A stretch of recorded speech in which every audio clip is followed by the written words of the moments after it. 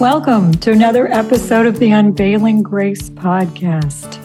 My name is Lynn Wilder, and our co-host Joel Grote has left us after nearly 4 years, but we're joined by my husband, Michael, from now on. I'm excited to introduce him to you. Michael and I have been married since 1974. We know each other quite well. This could be a little scary. And we have 4 children, 4 in-law children, and 7 grandkids.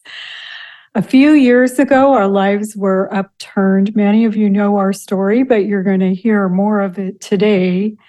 And in 2011, Mike and I started a Christian ministry called Ex-Mormon Christians United for Jesus. Our website is unveilingmormonism.com. Michael, welcome. It's good to be here. Hey, I just want everybody to know that Joel did not die. He just went on to other areas. So he's still with us. He's just not here physically with us. So anyway, Joel is a great guy. He's helped Lynn so much over the years. And now I get to be directly online. And if Lynn makes a mistake, I get to correct her. You know, isn't this wonderful? No. No. That's my high priest hangover, I think, if I recall from the LDS church. But anyway, no, it's this is not my expertise. I'm more of a business person and finance and so forth. And so if I say something really stupid and dumb, it's because I don't know what I'm talking about. So, but if we get into accounting and finance, I can do quite well there, or economics. But anyway, this is not that area. So anyway. Well, Mike, why don't you tell the folks what kind of religious background you had growing up? Well, I was raised Baptist. It was kind of like independent Baptist. I don't recall being associated with the Southern Baptist or anything. So I pretty much, the church that we attended was called Calvary Baptist Church. And we went there, and it's kind of like a hellfire and damnation type of sermons a lot of times. I was worried about if I left the church and got run over by a bus, that if I wasn't really saved, I'd be doomed to hell. So it was this kind of a strange thing that I knew Jesus and I loved the Bible and I felt comfortable, but I was thinking that I have to actually join a church and have my names on a roll to be saved. And that was an error of my logic. But my dad would always say, when I was wondering about, am I truly saved? And my dad said, well, if you believe in Jesus, you're saved. And that's what I thought at that point. But the preacher would always say, well, you got to come forward and you got to be on the rolls and you got to get baptized in this church. Or if you get run over by a bus, it's all over, So I never did do that. And so I'm always on the edge. And I remember I was asked my dad, he says, what if I die? I haven't been baptized yet. And he says, because the preacher said I had to be baptized. And my dad, in his unique way, would say, oh, he doesn't know the HLLs, what he's talking about. But that was my dad. But he's a wonderful man, a loving man, a hardworking man.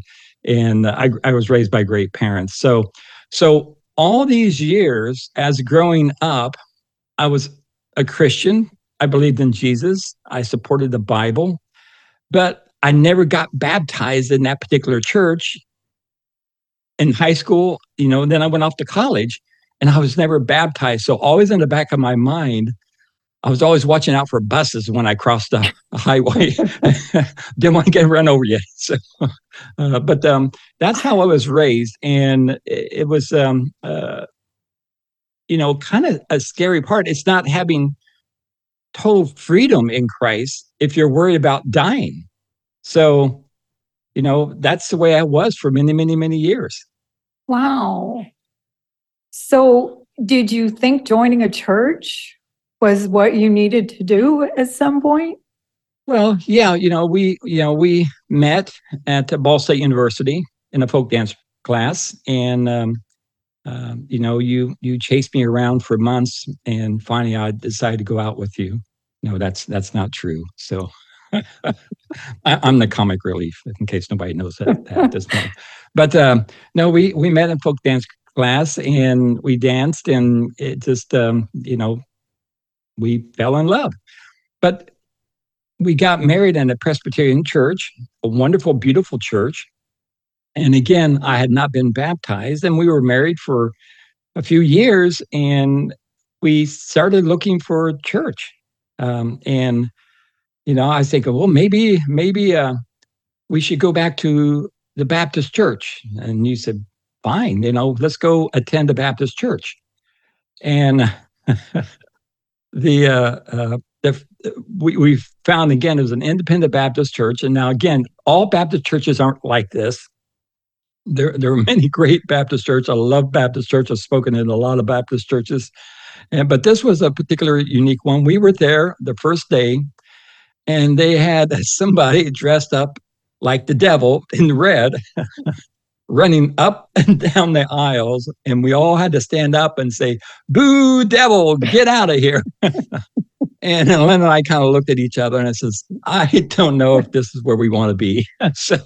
But it was kind of interesting. It was like God was preparing us for where we were going to end up in this unique way. But so we kept looking, and we decided that we needed to find a church. But we went to different churches, but nothing was really ringing, right, Lynn? Yeah, I remember churches being boring, actually. I mean, that one might have been the more exciting one, but I remember going to churches, and I suppose because I hadn't been regenerated, I wasn't saved. They just were boring to me. I think I was looking for entertainment, maybe. And I had grown up Presbyterian. We went to church every week. I would say for me, it was a social group. It was kids to hang out with, activities to do, right? Every once in a while, I got to go up to the pulpit and read scripture or something really important like that. I used to go to the church sometimes and just pray, because years ago, things were not as scary as they are now, and churches could actually keep their doors open for people to come and go if they felt like they needed to talk to God. But you're right, Mike. We tried a number of different churches, and they didn't seem like a good fit. And what I remember most about them is they seemed boring to me. Yeah, and it's not that we needed to be entertained, but I think we indirectly was looking for the word, and maybe the churches we were, some way was come across. It wasn't like, this is back in the days, okay, when we didn't have worship bands like they have now, and a lot of people go to church today, at least this is my opinion, to be entertained. And I really want to go to church. It's okay to have praise music and to sing and to raise your hand and feel the Spirit. But deep down, I want to be taught the word, to hear the pastor's his knowledge on his studies and his understanding of the Bible. And some of the churches do that. We're doing that, but for some reason, I don't think it was registering with me at this point. And we were still kind of looking. Maybe we just didn't attend enough or pray enough about it. But we ended up going another direction, as we'll find out later on. Well, that kind of brings me to an interesting point. Now we've been in lots of churches over the last 12 or 13 years or so speaking, right? And I would say the ones that are growing are the ones that just plain simply preach the word. I'm thinking of one in Boise that now is 2 or 3 mega churches, and the one that we know in the Gilbert, Arizona area that started with 40 people and now has hundreds and hundreds and hundreds. I don't know how many now it has, but these were pastors that just stick to the word. People have a hunger for truth. Wouldn't you say? That's so true, because we were looking, and again, I was not a scriptorian, and I read the Bible some, I remember I still have on my shelf here my King James version that my mom gave me that's dated 1963, and it has my name on the outside of it. And so I still remember my mom teaching me, reading the Bible to me when I was a young boy, from Psalms to the New Testament. And I always felt so good about that. And so I would read the Bible, but I was, not really getting a lot out of it at that point because one, King James version is kind of hard to read when you don't have a good knowledge of the Bible. And this is before we had the other versions come out, back, well, I'm not sure when the NIV and those versions came out, but maybe they were coming out about that period of time. But in the early 60s, I don't recall of any. It was just King James when I was a young boy. But it was interesting. We were searching, but we didn't know where to search. So what happened, Mike Wilder? What happened with this religious search? We were looking for a church, and then I think it's all related to graduate school and being forced to study courses that maybe I didn't really want to study. What I was doing is Lynn had finished and she was teaching school and she was gone, and I was trying to finish up my master's degree in accounting. And I actually had a job offer from the university where I was getting my master's to teach accounting because they didn't have that many people to teach accounting. And so I was trying to get finished, but I was working on my one of the course papers I had to do, my master's thesis about the study of the beta coefficient used in investments. And as you can see, I'm not a wealthy person, so my theory did not work out right, but it did help me get my accounting degree. I was a math major at the time, so when I wrote it, I used so much math equations in it with the theory of economics and accounting and other finance area that the professor that read it really didn't know what I was talking about, but he thought it was a great paper. And so he gave me an A on it and always asked me, does it work? Does it work? I said, well, I'll let you know someday when I'm on Wall Street. Okay. So it didn't work, but it was a good concept. Okay. So I'm working on this paper. I'm on a deadline and I've been working on it every day. And, I just write it out by hand and then I have somebody type it up. This is before we had computers. Everything is typewriters or by hand. And I was so bored. One afternoon, the Mormon missionaries knocked on a door. Okay. And studying this stuff for like 6 hours straight, I would talk to anybody. Okay. It could have been anybody from any part of the world, whether they could speak English or not, I would let them in to talk with them. And so it was the Mormon missionaries, and I invited them in, and we started sitting down to talk about, religion. So here we are looking for a church, and these guys actually come to my house to talk to me about a church. And so I thought that was kind of interesting. And so I remember coming home that night and you being really excited. You're telling me this story about how these guys knocked on the door. Oh, all of a sudden I'm like, red flags. This does not sound good, right? But you were really excited. What do you think it was about that contact with the missionaries that got you so kind of excited about religion? Well, it was interesting. I mean, they really weren't that much younger than I was at that age. So we connected on age and we talked about different things. And, and I still remember this when I mentioned to you that the missionaries, I let the Mormon missionaries in our house. And you said, you did what? You let them in? I said, yeah. And we have an appointment next Thursday night. They're coming back. You did what? So I think your flags were up, and I didn't know anything about the Mormons. I mean, Donnie and Marie, my goodness, they're nice people, okay? So, and that was one of the things that the missionaries mentioned. He says, well, Donnie and Marie. Oh, yeah. Like they're singing and they're acting and so forth. They had the Donnie and Marie show, I think, at that time on TV. And so we were living in Indiana at the time, and there were Amish near us. And I just thought of Mormons as Amish. I just assumed they wore like long pioneer clothes, and I thought I'd heard they were polygamous. Yeah. Well, that was wrong. They were not polygamous. Okay. At least that's what I thought at that time. And when they came in, they're so nice. Okay. Yeah. They're clean cut, they're polite. They have white shirts and ties. And was a little bit scrubby at that time. I had a beard and not super long hair, but kind of long hair, and it's kind of curly. And, gosh, I have a beard now too. Wow.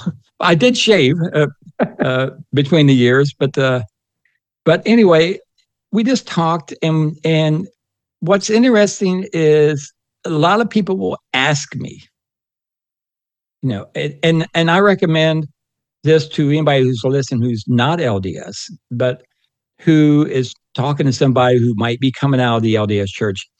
You don't say this. You don't say, how could you be so stupid to join the LDS church? Okay. I mean, it's a great organization when you first look at it, when you first see it. Okay. You see the Mitt Romneys of the world. They were so nice and clean cut and polite and have wonderful children. And, believe me, I've had a lot of people that just says, I can't understand. You seem like an intelligent person. How could you join the LDS church? And then it was kind of like a slam, like you're just stupid. Well, the concept is this, and I always use this as an answer, is that I knew enough about the Bible to be dangerous. And that was a thing that we actually used this in accounting. When I taught accounting, I used to tell my students, it says, you're going to just know enough about accounting to be dangerous. You're not an accountant. You're not a chief financial executive. You haven't worked in the field a long time. You understand terms, but you really don't know the overall effect of these terms. So in the Bible, we all know terms, okay? We've heard, when the missionaries are sitting with me and then eventually you, they start talking about the Bible and how they use the Bible and how they start talking about, well, you've heard of Jesus. Oh, yes. Well, did you know how many churches are around here that has the name of Jesus in it? You have the Baptist church and the Methodist church and Catholicism. And I was saying, oh, my goodness, they don't have the name of Jesus. But our church officially is the Church of Jesus Christ of Latter-day Saints. And he said, wow, okay. And it says, we're all about Jesus. And so they draw you in. They start talking about apostles. They talk about how, well, many years ago, God sent us apostles to guide us and direct us, and to use also prophets in the Old Testament to guide and direct us. How many churches do you know that have prophets and apostles? And I said, oh my goodness, there's none that I know of. Well, we have a prophet and we have apostles, and they're not paid. This is a payless ministry. Everybody does all this, which was not correct at the time, but that's what they told us. Okay. And you start drawing in, you start saying, well, if God had prophets in the Old Testament and he loved the people there, wouldn't he give us prophets today because he also loves us? And you start saying, yeah, that sounds logical. And if you also had apostles during the time of Jesus, says the church is built upon the foundation of apostles, states that in the New Testament. Wouldn't we have apostles today? And you start thinking, well, yeah, I guess we would. And so they draw you in thinking of the organization and what they're doing. They're taking you back in time and even back into the Old Testament of temples and laws and ordinances about how to be truly saved. Okay. You just could not get saved just by, believing. You had to join an organization. You had to be baptized by people of authority, and you had to be involved in that group. And so, but not just any organization. Right. You had the Latter-day Saint organization. Right. Because in the LDS Church, they state that they are the only true church upon the face of the earth. I mean, we heard that in fast and testimony meetings every month for 30 years. Well, it's LDS scripture, right? It's the only true church with which the Lord is well pleased. Well pleased, yes. Mm-hmm. So, but anyway, we're just, looking at this, and I know we're asking questions, and we did ask a lot of questions. We wore out the missionaries. They had to bring in other people. They had to bring in a ward mission leader. They had to bring in a bishopric member. They thought 10 weeks. Very intense for a period of time that we were studying. And again, when they have you study, they give you the verses they want to use, just like a lot of churches will do today. But these were church scriptures that tied back to their doctrine, or then they would interpret it the way they want to. So they would have you read in the Book of Mormon, and everything comes down to feelings in the LDS Church. If you read that verse in the Book of Mormon, do you feel good about it? Well, yeah, that's a nice verse, okay? But it doesn't mean it's good for you. It's like you could drink a lot of wine and feel good about drinking a lot of wine and be quite happy and content. But it's not good for you to become a wine bibber, okay? So it's just like everything has rules and regulations in relationship to the gospel, and they focused in on that so much that they misled you, at least misled me, into what their correct Bible doctrine was. So again, I knew enough about the Bible to interpret it, but I was in danger. I was just looking at certain key words: apostles, Jesus, temples, Old Testament, the law, the 10 Commandments, and so forth. And I promise you, not one of those religious words has the same meaning between LDS doctrine and biblical doctrine. Not one of them. Not angels, not salvation, not eternal life, not temples. None of those are the same, although when I was Mormon, I would have thought they were, right? Right. Did not know my Bible as a Mormon before. Or, Mike, the other thing I remember is that the church people took us in and loved on us.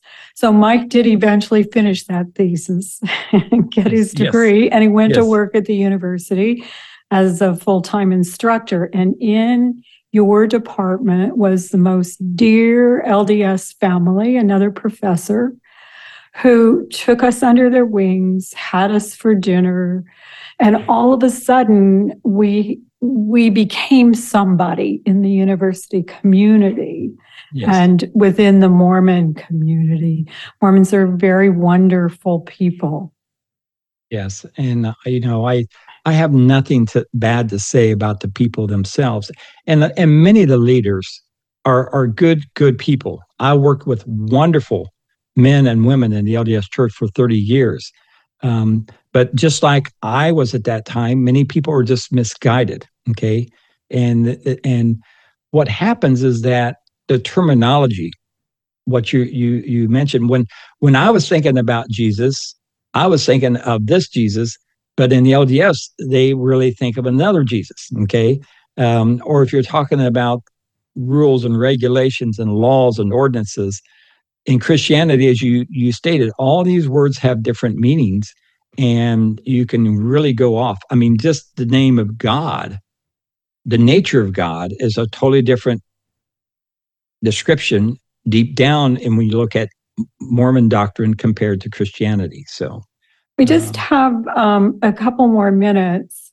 Why don't you tie this up by telling us what you had to do to join the Mormon Church?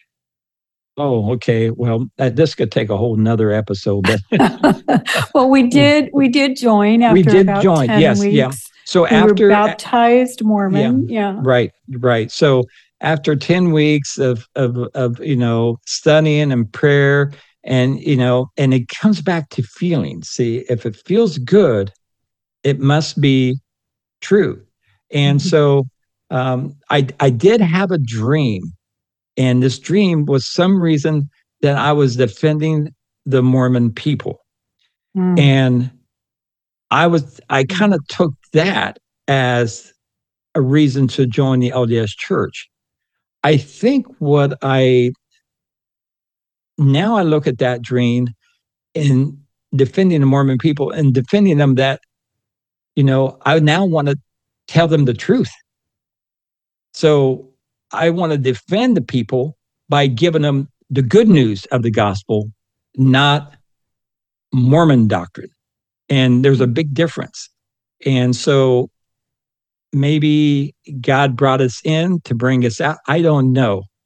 But, when you were with people for 30 years, you come to love them. And I have no anger or hate against anybody in the LDS Church. It's their doctrine that is now a problem, because as a born-again Christian, I see it. It's just like day and night. I can read the Book of Mormon, I can read Doctrine and Covenants, and I see all kinds of problems. And that's a perfect place to stop. Grace and peace to you, Mike. We will talk about this again and hear the rest of your story next week. Thank you. Thank you, and God bless.